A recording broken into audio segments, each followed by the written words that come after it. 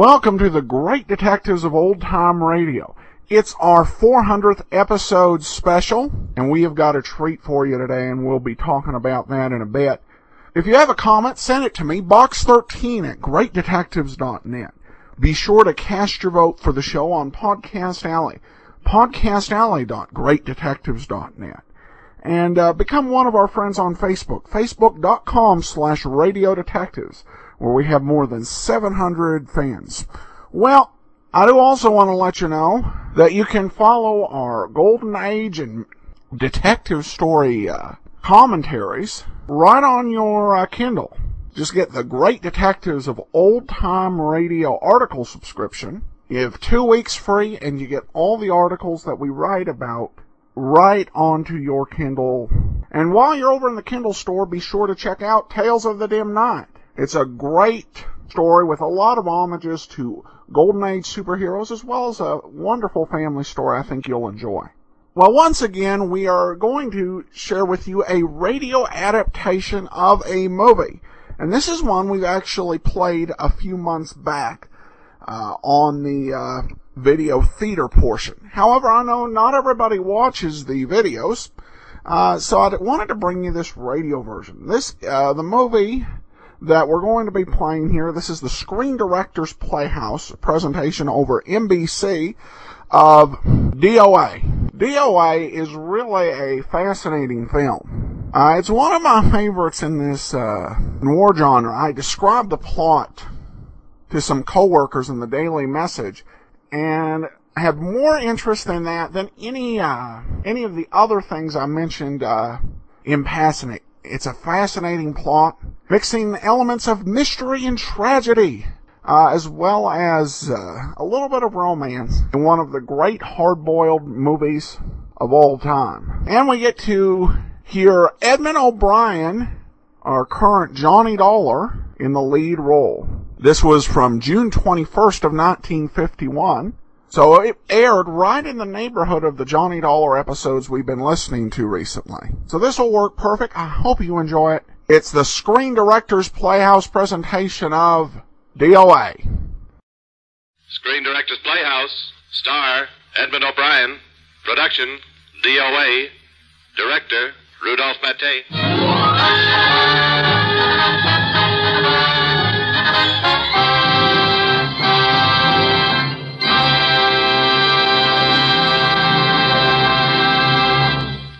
This is the Screen Directors Playhouse, one of the weekly features on NBC's All-Star Festival of comedy, music, mystery, and drama. Brought to you by the makers of Anacin for fast relief from the pain of headache, neuritis, and neuralgia. By RCA Victor, world leader in radio, first in recorded music, first in television. And by Chesterfield, always milder, better tasting, cooler smoking, plus no unpleasant aftertaste. And that's the biggest plus in cigarette history.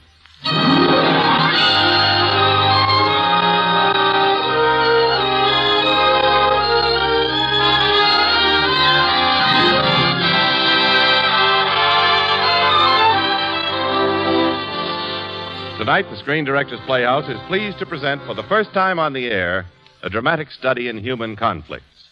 Our story is D.O.A., and our stars Edmund O'Brien with Peggy Castle. And now, ladies and gentlemen, here is Edmund O'Brien.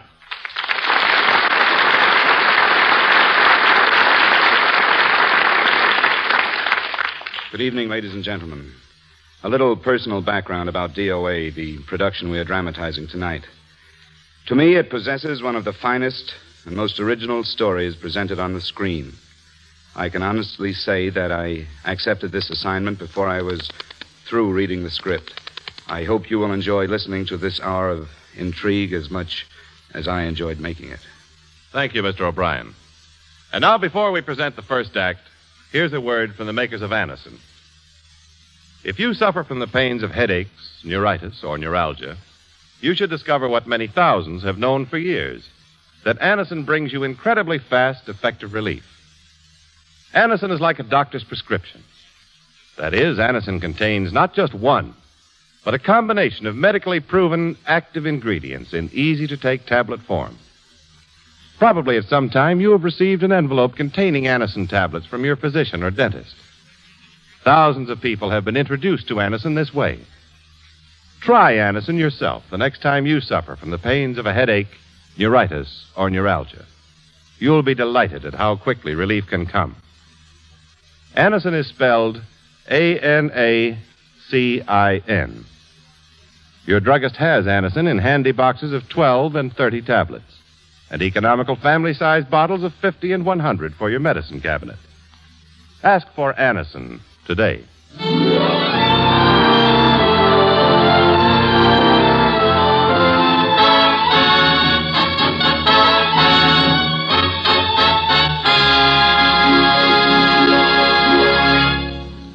Now, the first act of the Screen Directors Playhouse presentation of D.O.A., starring Edmund O'Brien in his original role of Frank Bigelow, with Peggy Castle as Paula.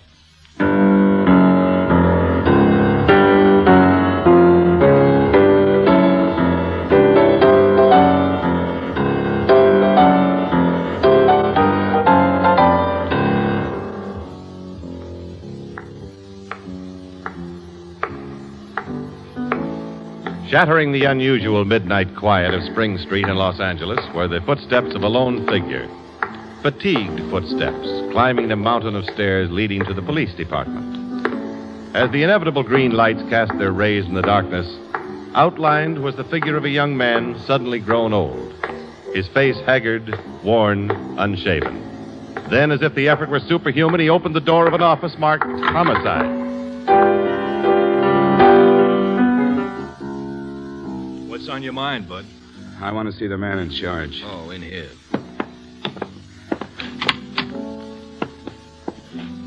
Captain, Well, what can I do for you? I want to report a murder. Sit down. Where was this murder committed? San Francisco. Last night. Who was murdered? I was.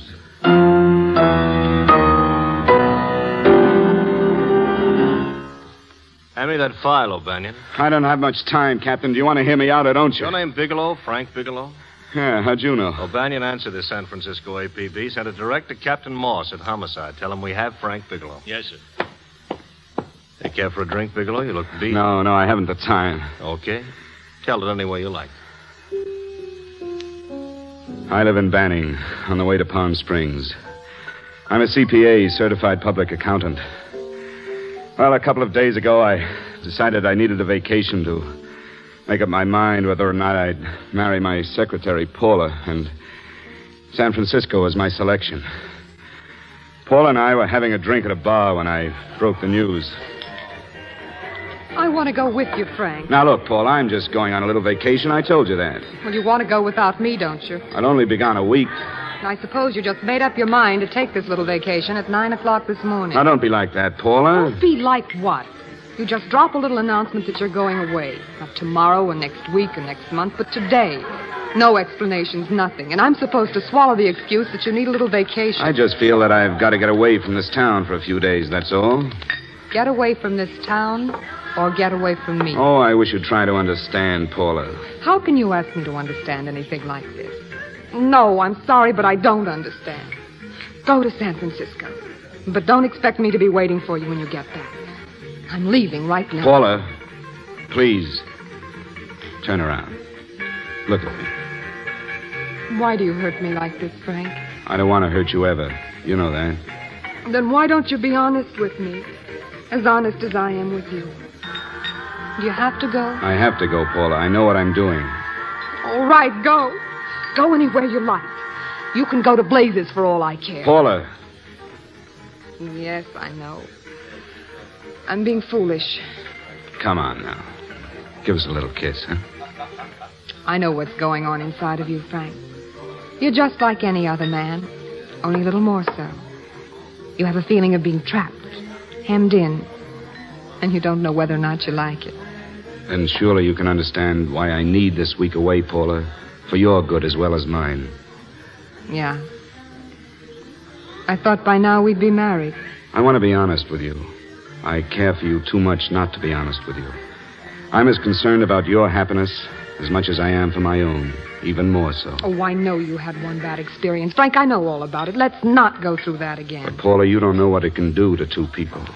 And the woman always seems to get hurt more than the man. I don't want you to get hurt, darling. More than anything else in the world. I don't want you to get hurt. Come on now. Drink up. Sure. You know I'd be lying if I said that I liked it. But I'm convinced deep inside of me that you must go.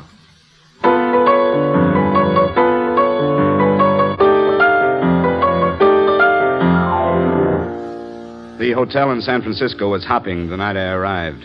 My door was open, and across the hall, a party was in progress. From where I sat, I caught a glimpse of a beautiful blonde babe doing the rumba and giving me the eye at the same time. Meanwhile, I was returning a rush call from Paula and Banning. Paula? Oh, hello, Frank. How was the trip? Fine, just fine. Having a miserable time, I hope. I can't tell yet. I just got in. What was that? Oh, it's market week. Place is crawling with traveling salesmen. Why the rush call? Oh, yes. Did a Mr. Phillips phone you? Eugene Phillips of Los Angeles. No. Well, he will. Phoned the office 3 times today. Said he wanted to get in touch with you immediately. To use his exact words, it's most urgent and imperative that he reach you at once. What did he want? Well, I don't know. But he sounded deep, dark, and mysterious. I'm quite agitated about something. Phillips, have we ever done any business with him? Not unless you've been keeping it a secret from me.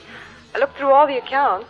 Well, why did you tell him where to reach me? I'm supposed to be on a vacation. So you told me. And so I told him, dear heart, but the gentleman didn't seem to respect your temperamental moods the way I do. He was very insistent that he speak to you before it's too late, as he put it. Well, you take care of it. Tell him I have changed my plans and you don't know where I can be reached. He won't talk to me. Well, call him back. If it's as important as he says, he'll talk to you. If not, he can just wait until I get home. My, aren't we adamant this evening? All right, shall do. And, Frank. Yeah? I don't quite know how to say this. Say what? Well, what I want to say is there's nothing you can do that you ever have to feel guilty about. Sure. Thanks, Paula. I'll call you tomorrow. Oh, say, friend, I'm awful sorry to bother you. Will you mind if I use your telephone? Oh, go right ahead. Oh, thanks. Thanks so much. I'm right across the hall. One of the boys using my phone. Been on it half an hour. Really? Yeah, I just want to call downstairs. Oh, that's all right. Go ahead. Room service, please. Things sure pick up last few days, isn't it? You write up much business? No, I'm not here on business. Hello, room service. Sam Haskell, room 617. That's all right. Would you send up 3 more bottles of scotch, huh? Some ice, please. Thank you. You here alone, friend? Yes, I just got into town. Oh, sir, why don't you join us for a drink, huh? No, thanks. I don't want to barge in on your party. Oh, that's nonsense. It's not a party, just a few of the boys entertaining some buyers. Come on in. Come on. Well... Come on. Well, all right, if you're sure I'm not intruding. Certainly. Glad to have you. I know just how it is to be alone in a strange city. Say, that blonde doing the rumba. It's my type. Sorry, friend. My wife.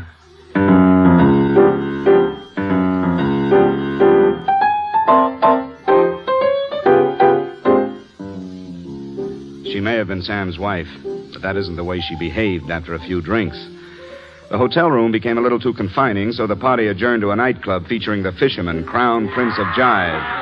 Why I went along, I still don't know. I don't like other men's wives, but Sue didn't believe me, and her husband Sam was stabbing me with looks, so I made for the bar. Stay with it, fisherman. Get it, fisherman. Ah, blow up a stall, man! Oh. Yeah, write it out. Don't bug me. I'm being enlightened. I got eyes. Ooh, really cool. Say, bartender. Yeah, what'll it be? Scotch, short water, no ice. Coming up. Ah, write it, Dad, write it!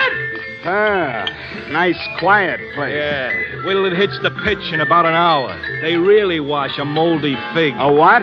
Moldy fig. Yeah, 6 bits. Yeah, thanks. Keep the change. Cool, really cool. Say, who's that glamour girl at the end of the bar? One of the chicks that roosts regular. She's Bobgone, George. Huh? Oh, you ain't hip. Bobgone means she's gone for this stuff. You know, just between you and me, I don't get it. But I gotta listen to it. I got eyes! What's the matter with him? He's flipped. He's tipping his topper. Come down, Jack. Don't bug me, boy. Well, that glamour girl's giving me the eye. She alone? Oh, sure. Real society. Always comes in alone. Drives a big convertible, wears a mink coat, and knows everybody, but she always comes alone. Ah, that's all I wanted to know. Pardon me. I'm set! Man, I'm set! I know you sent, brother. Just let me get past. Don't bend the stand! I'm getting it light and then light! Turn on the light! Well. Hello. Dig that, fisherman. That's really silk, isn't it? Can I buy you a drink? Oh, sure, thanks. Leo, give me a blast. Ah, I left my blast up at the end of the bar, Leo. Coming up. I've never seen you here before. I've never been here before. Here's your scotch, mister, and a stinger for the lady. Thanks. Well, drink up. I guess we better jive and lots more drive. Say, Leo, this isn't my drink. Mine is scotch. Oh, sure it is. You saw me pour it. Oh, come on now. Bottoms up. Okay. Ah, this is crummy stuff. Give me a fresh one, Leo. Anything you say. Oh, just feel those vibrations. Man. Hey, you don't get your kicks out of this, do you? Well, I hate to admit it, but I don't. Then why do you stay here? I haven't any place else to go. Oh, I know, baby. You're lonely in a big city. You don't have to go into a routine with me. I like good company, too. Look, do me a favor, will you? There's a girl coming over here. I don't want any part of her or her husband. How about going some other place, huh? Let me think about it. Think fast, will you? She's almost here. Why don't you meet me later? All right, where? Well, call me at this number later. It's my next stop. I got a band there that'll really send you. Okay, let me think about it.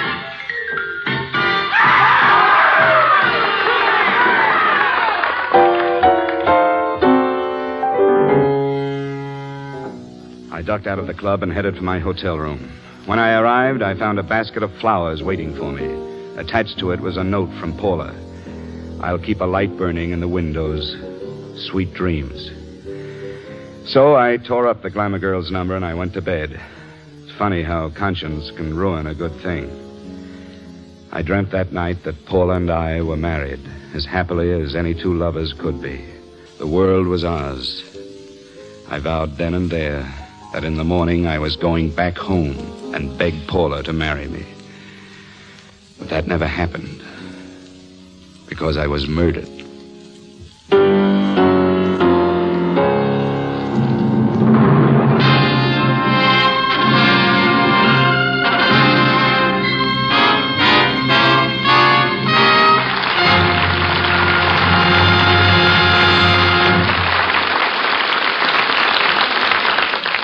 And now, here's a word from RCA Victor. Now you're assured of top performance year after year from your RCA Victor television receiver. Now you can buy the RCA Victor factory service contract for expert installation and maintenance. And it's practical, reliable. You can depend on it to keep your RCA Victor receiver in perfect shape. And here's why. You get installation with built-in antenna, expert prompt service by RCA's own technicians, replacement of any part or tube, including the picture tube, for 1 full year. Unlimited service for the first 90 days. And then service at $5.95 per call for the balance of the year. So make up your mind to buy RCA Victor television. And make it a point to see the superb Hillsdale, a magnificent new television console. And buy the RCA Victor factory service contract when you buy the Hillsdale.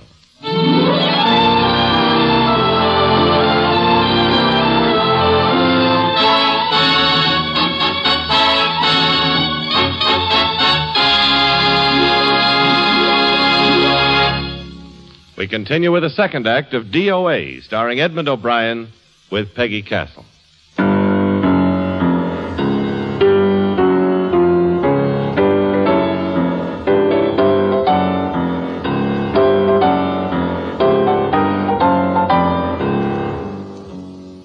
All through that night, I tossed fitfully. I couldn't sleep. My body began to ache. Pains began shooting through my head. My stomach felt as if it were on fire. In the morning, I tried to reason with myself that I'd had too many drinks. That wasn't true. At breakfast, I couldn't stand the sight of food. Then the pain in my stomach returned. Only this time, the muscles contracted, and I could barely move. So I went to see a doctor who examined me and took a set of x-rays. You're not married, are you, Bigelow? That's right. Do you have any family, relatives? Anyone in San Francisco? No one. I don't know a soul in San Francisco. Well, where is your home? Why all the questions? What's this all about? You must steel yourself for a shock, Mr. Bigelow. Oh, what is it? What are you trying to tell me? The test reveals a luminous toxic matter in your body. What is that exactly? It's a deadly poison that attacks the vital organs. Deadly poison? I have no alternative but to tell you this. Your system has absorbed sufficient toxin to be fatal. What? What are you saying? Now, please understand. This is difficult for me, too, Mr. Bigelow. I can realize what you're undergoing. I wish there was something I could do for you. But unfortunately, I can do nothing. There's nothing anyone can do. This is one of the few poisons of its type for which there is no antidote. How long do you think I have? You don't have very long, Mr. Bigelow. How long? A day, a week, 2 weeks at the outside. It's hard to say exactly. It's impossible. I don't believe it. I don't believe a word you've been telling me. You've made a mistake. It could be a mistake. It could be a mistake, couldn't it? Answer me. There's been no mistake, Mr. Bigelow. Do you realize what you're saying? You're telling me that I'm dead. Do you think you can explain away my life in just a few words? I don't even know who you are. Why should I believe you? Please try to be calm, Mr. Bigelow. I want to offer every assistance I possibly can. Assistance? Who wants your assistance? Who wants anything from you? I think you're crazy. You're nothing but a fake. That's what you are. A phony. I'm going to see another doctor.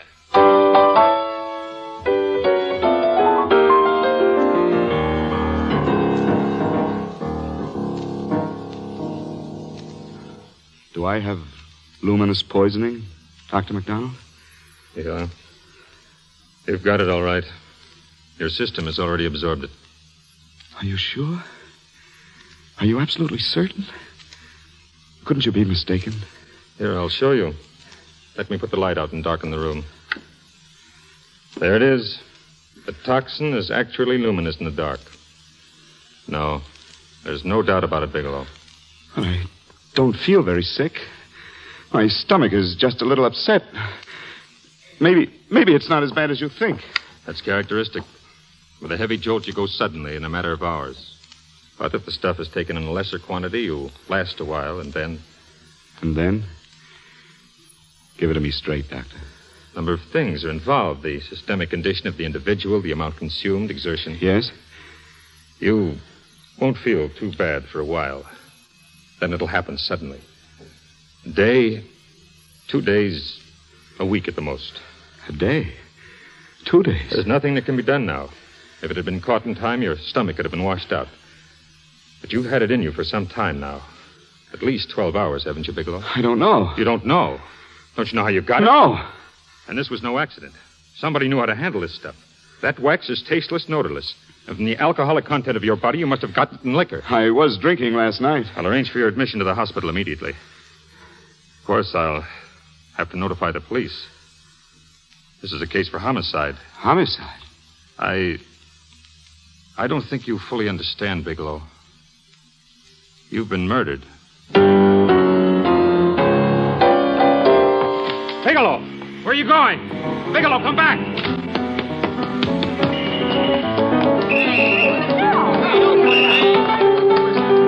I couldn't wait. In a frenzy, I ran down the hall and into the street. I ran wildly down the street, trying to outrun my fears and the terrible realization that someone hated me enough to murder me.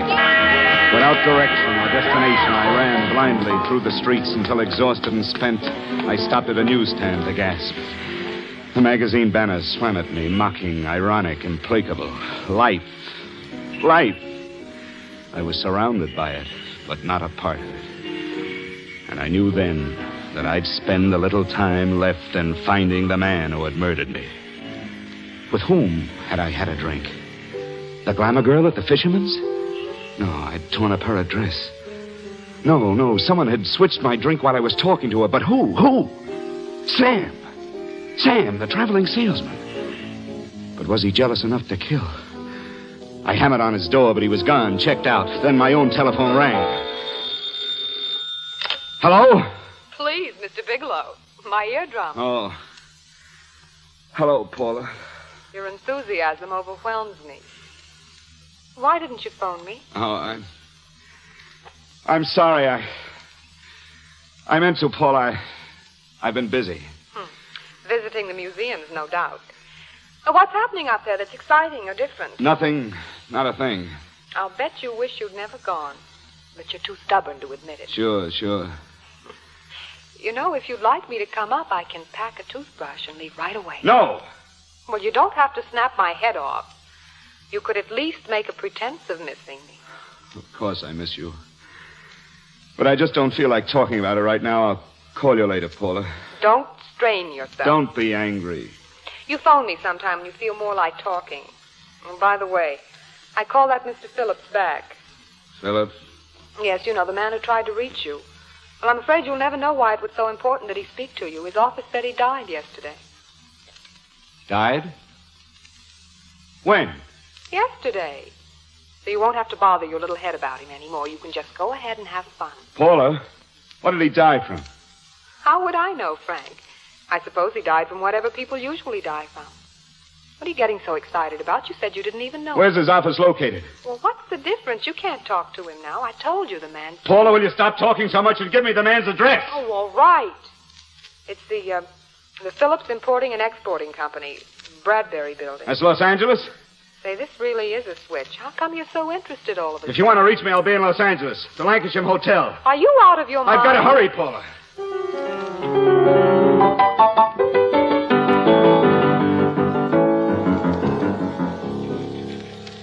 You were Mr. Phillips' secretary, Miss Foster. Did he have a partner, manager, anyone I could speak to? What is it in regard to? It's an urgent matter. Well, perhaps Mr. Halliday can help you. This way, please. Oh, who's Halliday? He's our comptroller. Mr. Bigelow to see you. Oh, come right in. Oh, Mr. Halliday, Mr. Phillips phoned my office yesterday. I've come to find out what it's all about. You know that Mr. Phillips died yesterday? Yes. I don't quite understand.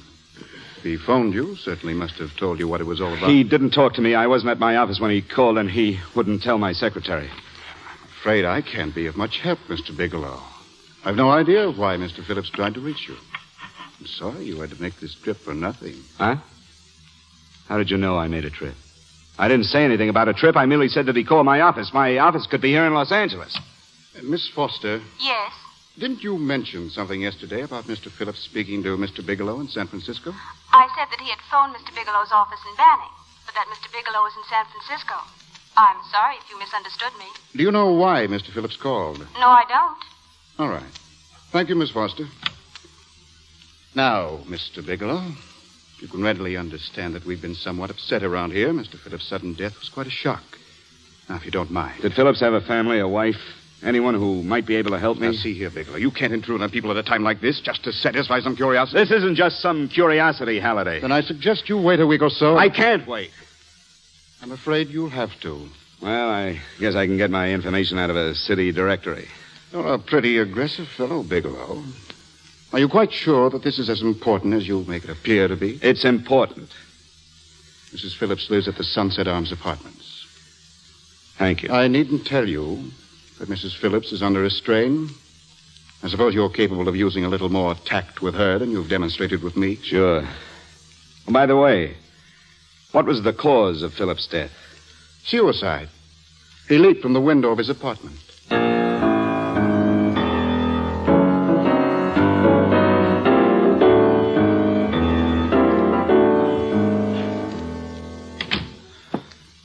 Come in, Mr. Bigelow. How'd you know my name? I'm Stanley Phillips, Eugene's brother.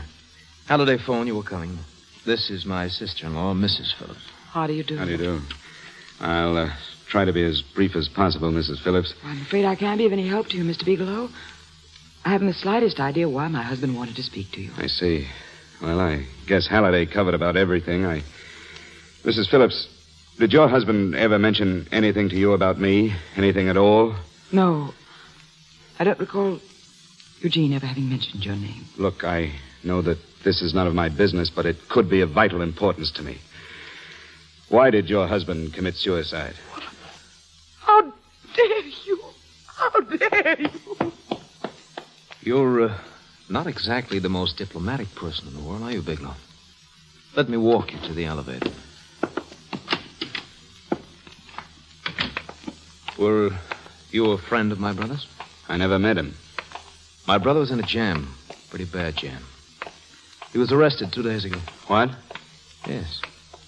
He sold some iridium to a dealer by the name of Majak. It's a rare metal, very costly. Anyway, the iridium turned out to be stolen. My brother faced a stiff prison term. Men have committed suicide for less. Yes, I know. That's how the police felt about it. What puzzles me, though, is this crooked deal. Knowing my brother, you'd hardly say he was the type of man who'd be mixed up in anything like that, would you? I said that I didn't know him. That's right, so you did. I forgot. Now, what's it all got to do with you, Bigelow? I don't know. Oh, Bigelow, let's come clean with each other, huh? Surely you must have some idea, some inkling why my brother was so desperate to contact you? Not the least idea. That's very odd. If you don't have any idea, then how could it be of such vital importance to you? You seem to know all the other answers, Phillips. Maybe you know the answer to that one yourself.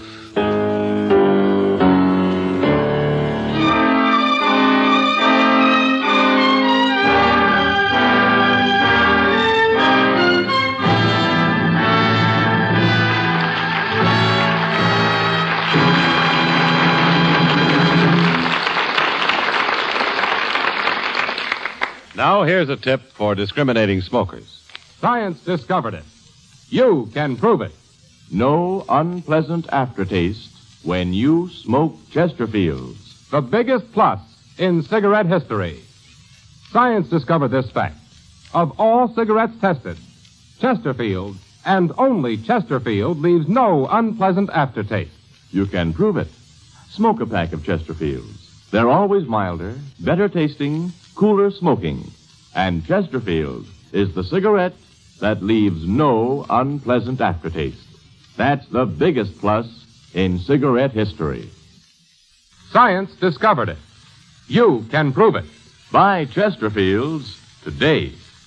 You are listening to the Screen Directors Playhouse, one of the weekly features on NBC's All-Star Festival, brought to you by the makers of Anacin for fast relief from the pain of headache, neuritis, and neuralgia, by RCA Victor, world leader in radio, first in recorded music, first in television, and by Chesterfield, always milder, better tasting, cooler smoking, plus no unpleasant aftertaste. And that's the biggest plus in cigarette history. The Screen Directors Playhouse presentation of D.O.A. starring Edmund O'Brien with Peggy Castle will continue in just a moment after a brief pause for station identification.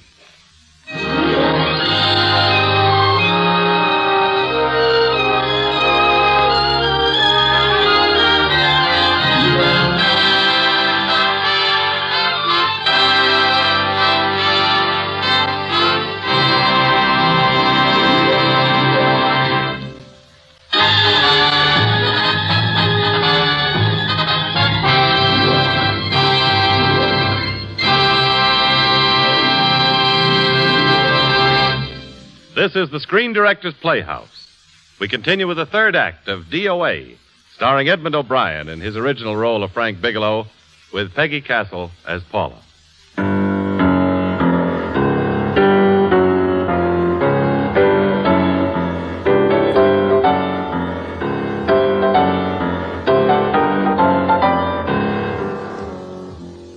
Ever imagine yourself in a plane about to crash?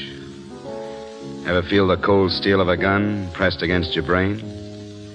Ever hear a doctor tell you you're going to die? Suddenly, momentarily, a day, 2 days, a week at the most? Why did it have to happen to me? Why was I murdered? Why was I sitting here in my hotel room, waiting for the sands of time to run out? Hello? Well, Sinbad, I just about given you up for lost. Now, do you mind telling me why you rushed down to Los Angeles? I can't explain now, Paula. It's much too involved. What's going on, Frank?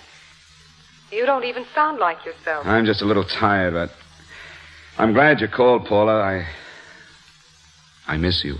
Oh, Frank, I can't tell you how good it is to hear you say that. Here I was worrying that I'd lost my charm. When are you coming home, Frank? I'll be home soon.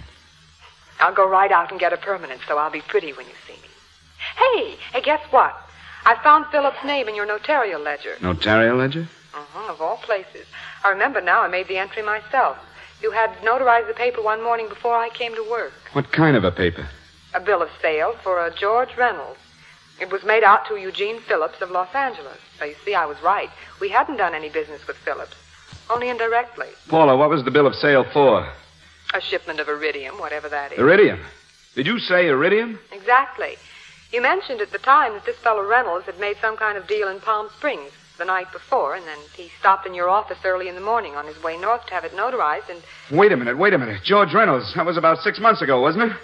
Yes, that's right. Goodbye, Paul, and thanks. Hey, where are you going? To rent a car and call on a widow.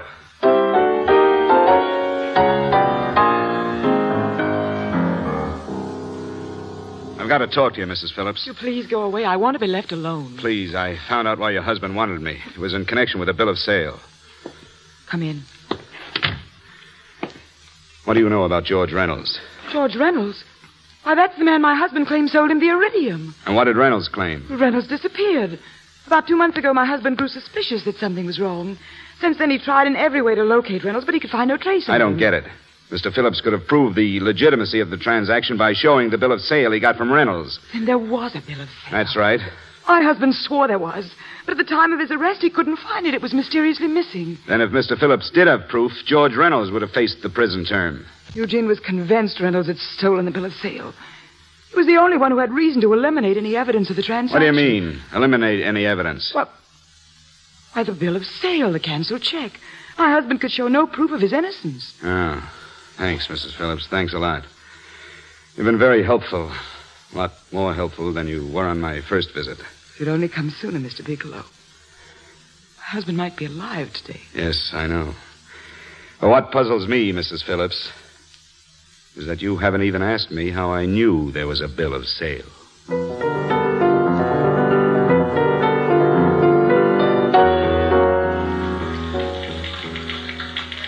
Mr. Halliday isn't in, Mr. Bigelow. He should be back shortly. I think you're the one who can help me, Miss Foster. Phillips tried to reach someone else before he called me, didn't he? Why don't you ask Mr. Halliday? Obviously, Halliday wasn't here yesterday, or he wouldn't have had to learn from you that Phillips called me, and you're the logical person to know who else Phillips called. I don't believe that's any of your business, Mr. Bigelow. Don't think you're revealing anything confidential, Miss Foster. I know that he was trying to reach someone else. Mrs. Phillips told me. You're bluffing, Mr. Bigelow. I don't know what you're after, but you're trying to trick me. Mrs. Phillips didn't tell you a thing. How do you know that? Well, Mrs. Phillips knows nothing about it. She doesn't? Why wouldn't she know about it? Wait a minute. I was talking about George Reynolds. Who did you think I meant? Just who is it that Mrs. Phillips doesn't know about? I told you before, it's none of your business. And take your hands off me. All right, I'm going to give it to you straight. The way things add up to me, Phillips was murdered. Murdered?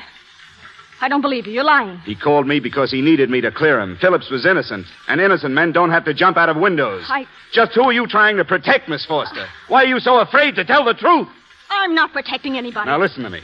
This thing is going to explode wide open. If you don't have anything to worry about, why don't you talk? Or maybe you are mixed up in it. Oh, no. Come on. Mr. Phillips called Marla Rakubian. He went to see her yesterday morning. Who is Marla Rakubian? She's a model. She and Mr. Phillips were once quite friendly, but he hadn't been seeing her for some time.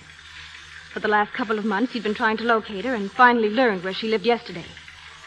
When he returned from seeing her, he was terribly upset and excited. That was when he had me put through the calls for you. When he couldn't reach you, we went home. That was the last time that I saw him alive. Give me Marla Rakubian's address. 445 South Weatherly Drive.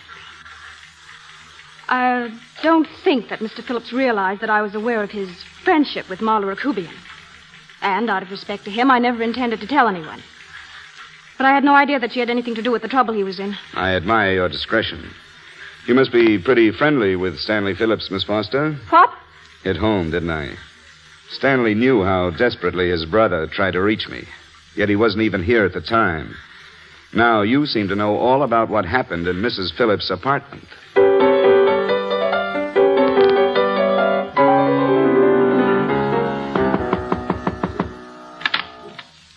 Miss Rakubian? Yes. Where are you going? Inside. What do you want? Get out of my hotel room and I'll call the police. Go ahead, call them. That's nice luggage. Taking a trip? That's right.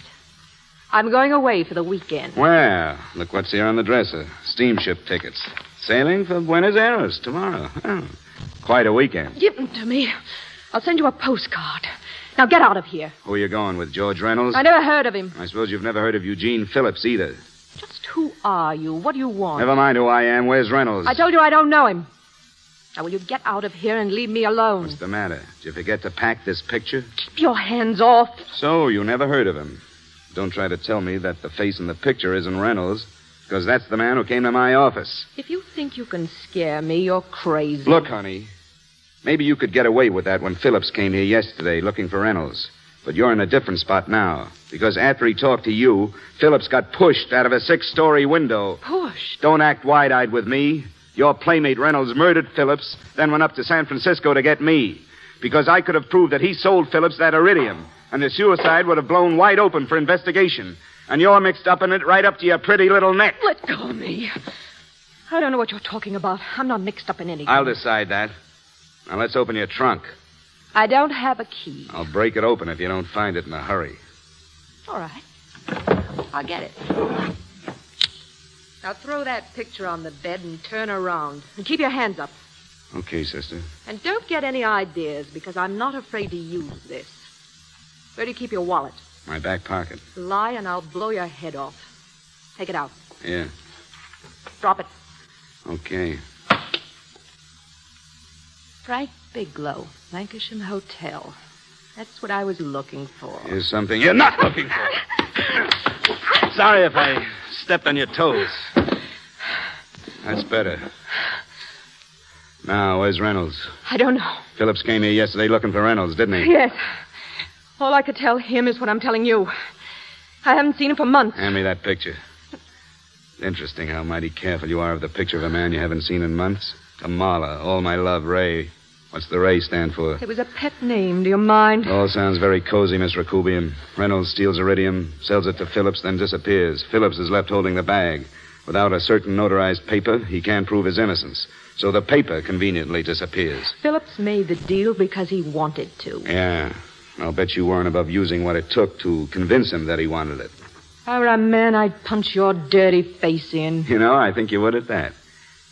The angrier you get, the more beautiful you get. I'll just take this picture with me. Oh, almost forgot. Here's your ticket, Miss Rakubian. And don't be surprised if I'm at the boat to see you off.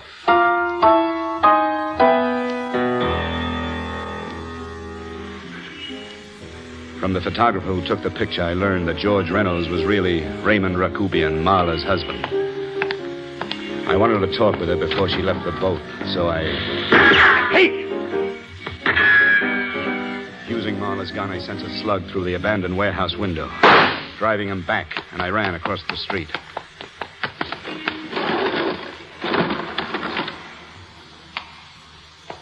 The warehouse was quiet as the death that lurked there.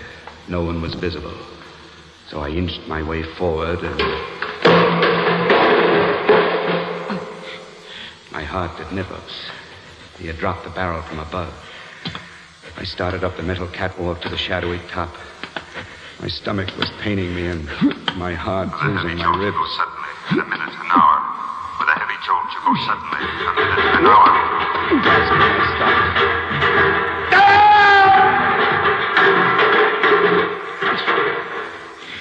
As I lay on the floor, writhing in pain, I knew that this was it. I was dying. My murderer had left. I had not gotten one glimpse. When I was able to walk, I found a book of matches near the doorway, labeled The Fisher, San Francisco. Whoever had given me luminous poison wasn't satisfied. I wasn't dying fast enough. Finally, I made it back to my hotel room. Gratefully, I opened the door. Oh! Welcome home, Bingler. You're late. Close the door. Hand over that picture. Marla didn't lose... Shut up! And here's another one. Look at you. You can't take it. Soft in the belly. If you hit me again with that gun, I'll kick your face in. Get it. The hotel clerk might know you're in. Hello? Hey, Why'd you hang up on me a while ago? I've been trying to get you for the last 2 hours. I'm sorry. I was in a hurry. Well, don't be in such a hurry this time. McGowan was in, hollering his head off because you haven't gone over his books. Tell McGowan to get another auditor. You're drunk. Paula, how much we got in the bank? About $2,500. Draw it out tomorrow. You know that fur coat you always wanted? Buy it. You are drunk. Don't tell me that 2 days away from me can affect you this way. Cut it short. Paula, Yes? I never should have left you. I just didn't realize how much I was in love with you. But I know it now. Oh, Frank. Frank, darling, I love you, too. So very much. Come home, please. I miss you terribly. I said cut it short. Please, come home soon. That ends the call. Walk in front of me, Bingler, and keep your mouth shut, or I'll blow the back of your skull out.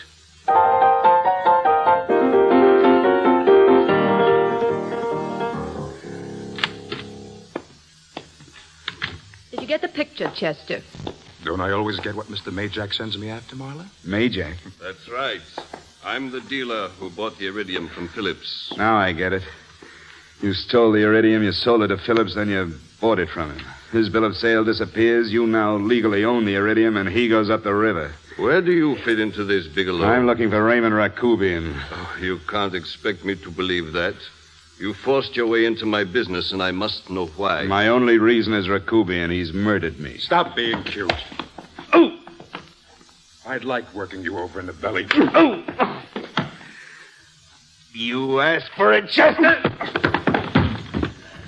You can't do that to Chester. I'm going to blow your guts out. Chester! Look at him. He's so scared of Chester. He'll talk now. Leave him alone, Chester. He's not scared. You can tell it by his eyes. Keep him away from me, Majak. If he comes near me again, he'll have to use that gun. Get out, Chester. Why don't you let Chester work on him, Majak? Get out, both of you. Come here, Bigelow. I want to show you something. Read it. Death certificate. Raymond Rakubi. Yes. He was my nephew. He died 5 months ago. He couldn't possibly have tried to kill you. Well, I guess that leaves me where I was at the beginning. Nowhere. Was there really an attempt made on your life, Bigelow? This afternoon, somebody tried to get me again. Until now, I had no reason to kill you. Did Phillips demand a notarized bill of sale? Naturally. Why did you have Rakubian get a legitimate notarization? Iridium is a very precious metal. I had to anticipate the possibility of it being traced. With a legitimate bill of sale, the police would have reached a dead end, because George Reynolds could never have been found. I'm afraid that you've been sidetracked, Bigelow. But you and I have a problem. Now that you know that it's someone else you want, I'm afraid it's too late for you to do anything about it. Unfortunately, you've learned too much about me. Chester! Suppose I told you I'm not concerned with your part in this, that I wouldn't reveal what I know. Suppose I proved to you that I only want to find the person who tried to kill me and that I won't cause you any trouble. I'm a very practical man, Bigelow. This could cost me my freedom. Chester! Look, Majak, please! I'm sorry, Bigelow. I never take chances with my freedom. Chester, take him for a ride.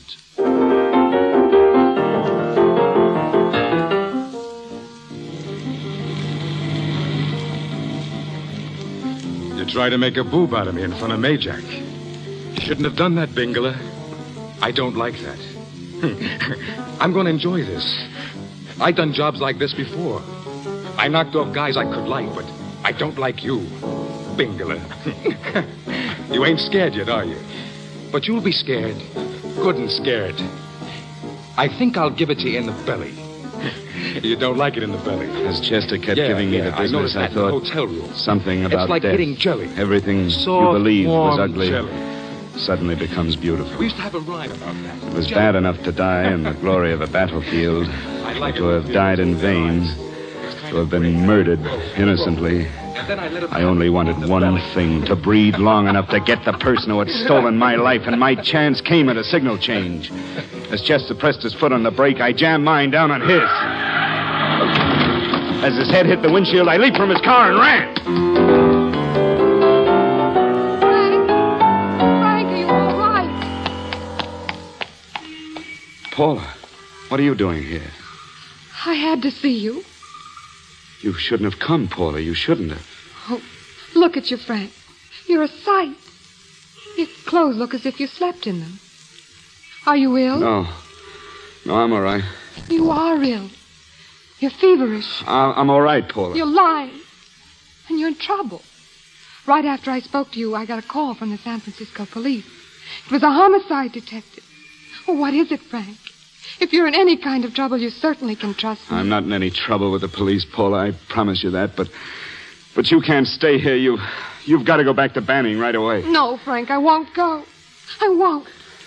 I'm staying here with you. Please, Paula, please believe me. It's best that you go back. Why? What's this all about? You're in a jam, aren't you? A bad jam. What have you got to do with this Phillips and Reynolds? Phillips was murdered. But what's that got to do with you? All you did was notarize a paper. You've notarized hundreds of papers. That's right. All I did was notarize one little paper. One little paper out of 100. Oh, you frighten me, Frank. You don't even act like yourself. I know you're keeping something from me, that something is terribly wrong, that you're in serious trouble. Don't be frightened, Paula. Don't ever be frightened of anything. Promise me that. I love you so much, darling. More than you seem to be able to understand. I never really knew happiness until I loved you. Losing you would have meant losing everything. There would have been nothing left. Don't, Paula. Please don't. No. I'm afraid again. I feel so helpless. You're leaving me out of something. Tell me, Frank, what is it? Just give me a chance, please. You do love me, don't you, Frank? Yes, Paula. I was uncertain before. Blind to what I had. But I know it now. Can you understand that, Paula? Yes, darling. I understand. A man can be that way. Something has to happen to him. It can be a very little thing or a big thing, but it can make him realize what someone really means to him. Paula, I love you more than I ever thought it possible for me to love anyone. Then why won't you let me help you? Because you can't help me. There's nothing you can do. Please go home, Paula, please. All right, Frank. Paula. Yes? Is that a new outfit you're wearing? Yes. You look wonderful in it. Frank! Goodbye, Paula.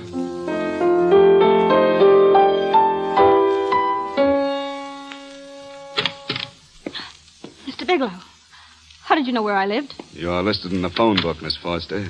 Did you see Marla Rakubian? Did you learn anything? Stop playing naive. It won't work anymore. I fell for it once, went off on a wild goose chase. What do you mean? I only told you what you wanted to know. Sure, just enough to sidetrack me so I wouldn't find out that Stanley was the one I wanted. You acted so shocked when I told you that Phillips was murdered. Stanley? Oh, no. Why don't you stop it, Miss Foster? You and Stanley have been together in this thing from the beginning. Now get on that phone. Tell him to get over here in a hurry. What are you going to do? What was Stanley going to do when he used me as a clay pigeon today near the factory? You've been sidetracked, all right, Bigelow. Oh, Stanley. But it was a poor, bereaved little widow who did it. What's wrong with you? My stomach. Why did you try to give it to me? Here, look at this letter. Miss Foster found it this afternoon. It was in my brother's desk in the office. It's postmarked 2 years ago. It isn't the kind of a letter a married woman gets from a casual friend. And I know my brother wasn't aware that his wife and Holiday were so well acquainted when he hired him. Where did he have dinner? At Mrs. Phillips' apartment. Halliday was there, too. Stanley confronted them with the contents of this letter. Did he have anything to drink? Yes. Why? How long ago? About half an hour ago. Just before I left. Miss Foster, call the emergency hospital. Get an ambulance over here right away. Ambulance? Have them prepare a stomach wash. Tell them it's luminous poison. If you hurry, you may still save his life.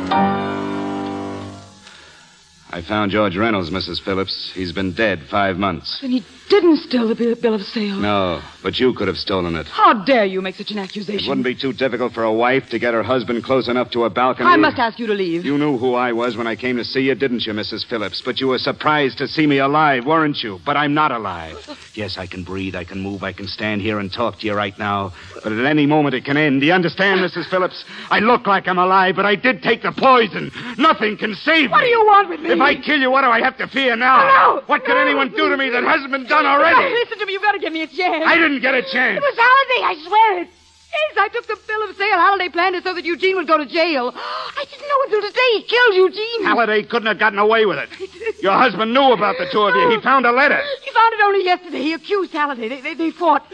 Halliday pushed him over the balcony. Then why me? Why me? He learned about the phone calls after he killed Eugene. He thought Eugene had spoken to you, that you knew enough to involve him. He was shocked to see you still alive, and he followed you and tried to shoot you. He knew he had to finish you before you got him. Where's Halliday now? He's at the office. He's flying out of the country tonight. I don't know where he's going yet. He wants me to join him. Come on with me. No. What are you going to do to me? You're going into this closet. You're not going to want him this time. I ought to kill you, but I'll leave you for the police instead.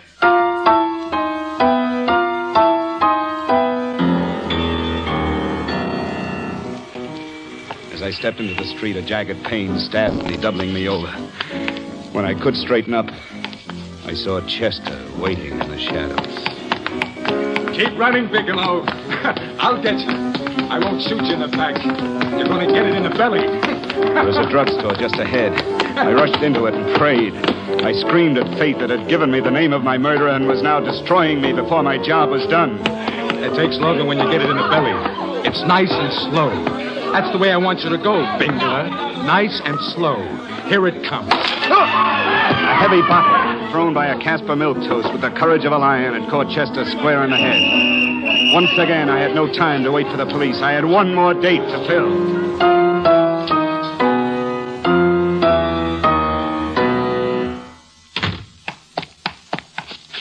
Huh?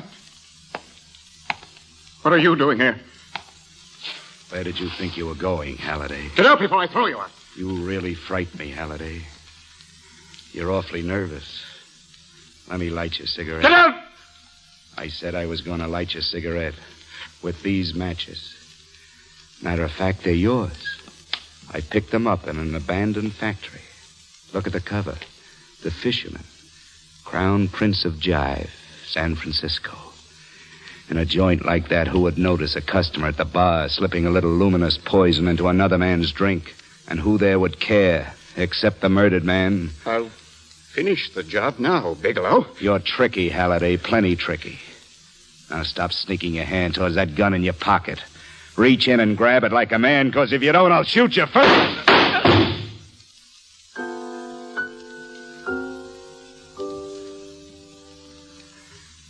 Well, that's it, Captain.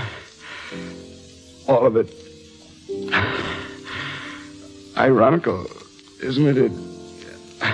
I guess this is the first case you've ever known where a man killed his own murderer.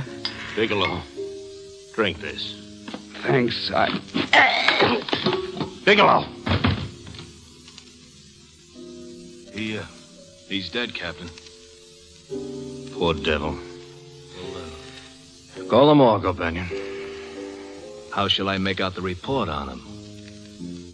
We better make it D.O.A. Dead on arrival.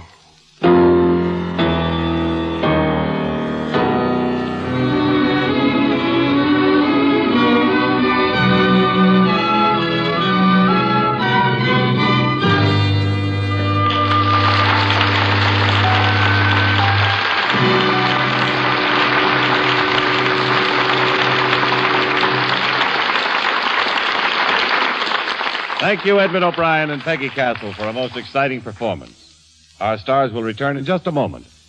Next week, the Screen Directors Playhouse will bring you a classic in comedy, For the first time on the air, we present Lady Takes a Chance. Our stars, Joan Caulfield and John Lund. And our guest screen director next week is William Seiter. Now here again are tonight's stars, Edmund O'Brien and Peggy Castle.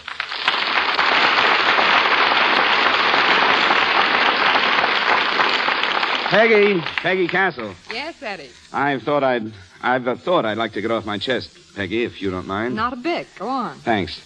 I've always felt that a director was the key in the making of a good motion picture. Oh, how right you are. Well, I'm glad you agree, because it's my opinion that Rudy Mattei, as the director of D.O.A., unlocked the pages of the script with complete understanding and brilliance. His artistry of lighting and extraordinary camera angles and his sureness and understanding of movement. Well, Peggy, Rudy Mattei is just great. So are you, Eddie O'Brien and Peggy Castle.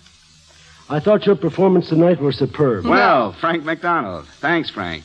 Ladies and gentlemen, may I present one of Hollywood's outstanding directors, Mr. Frank McDonald.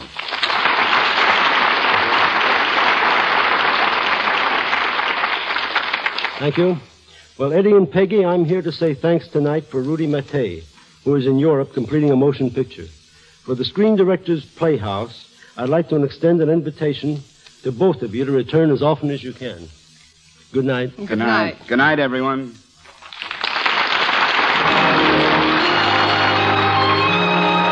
D.O.A. was presented through the courtesy of Cardinal Productions, and Edmund O'Brien may soon be seen starring in the Paramount production Warpath. Peggy Castle will soon be seen in The Prince Who Was a Thief, a Universal International Technicolor production, co-starring Tony Curtis and Piper Laurie. Piano improvisations on tonight's program were by John Rary. Screen Directors Playhouse is produced under the supervision of Howard Wiley and directed by Bill Karn.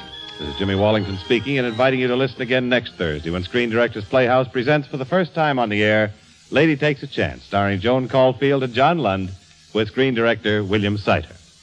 Tomorrow, you too can live the life of Riley on NBC.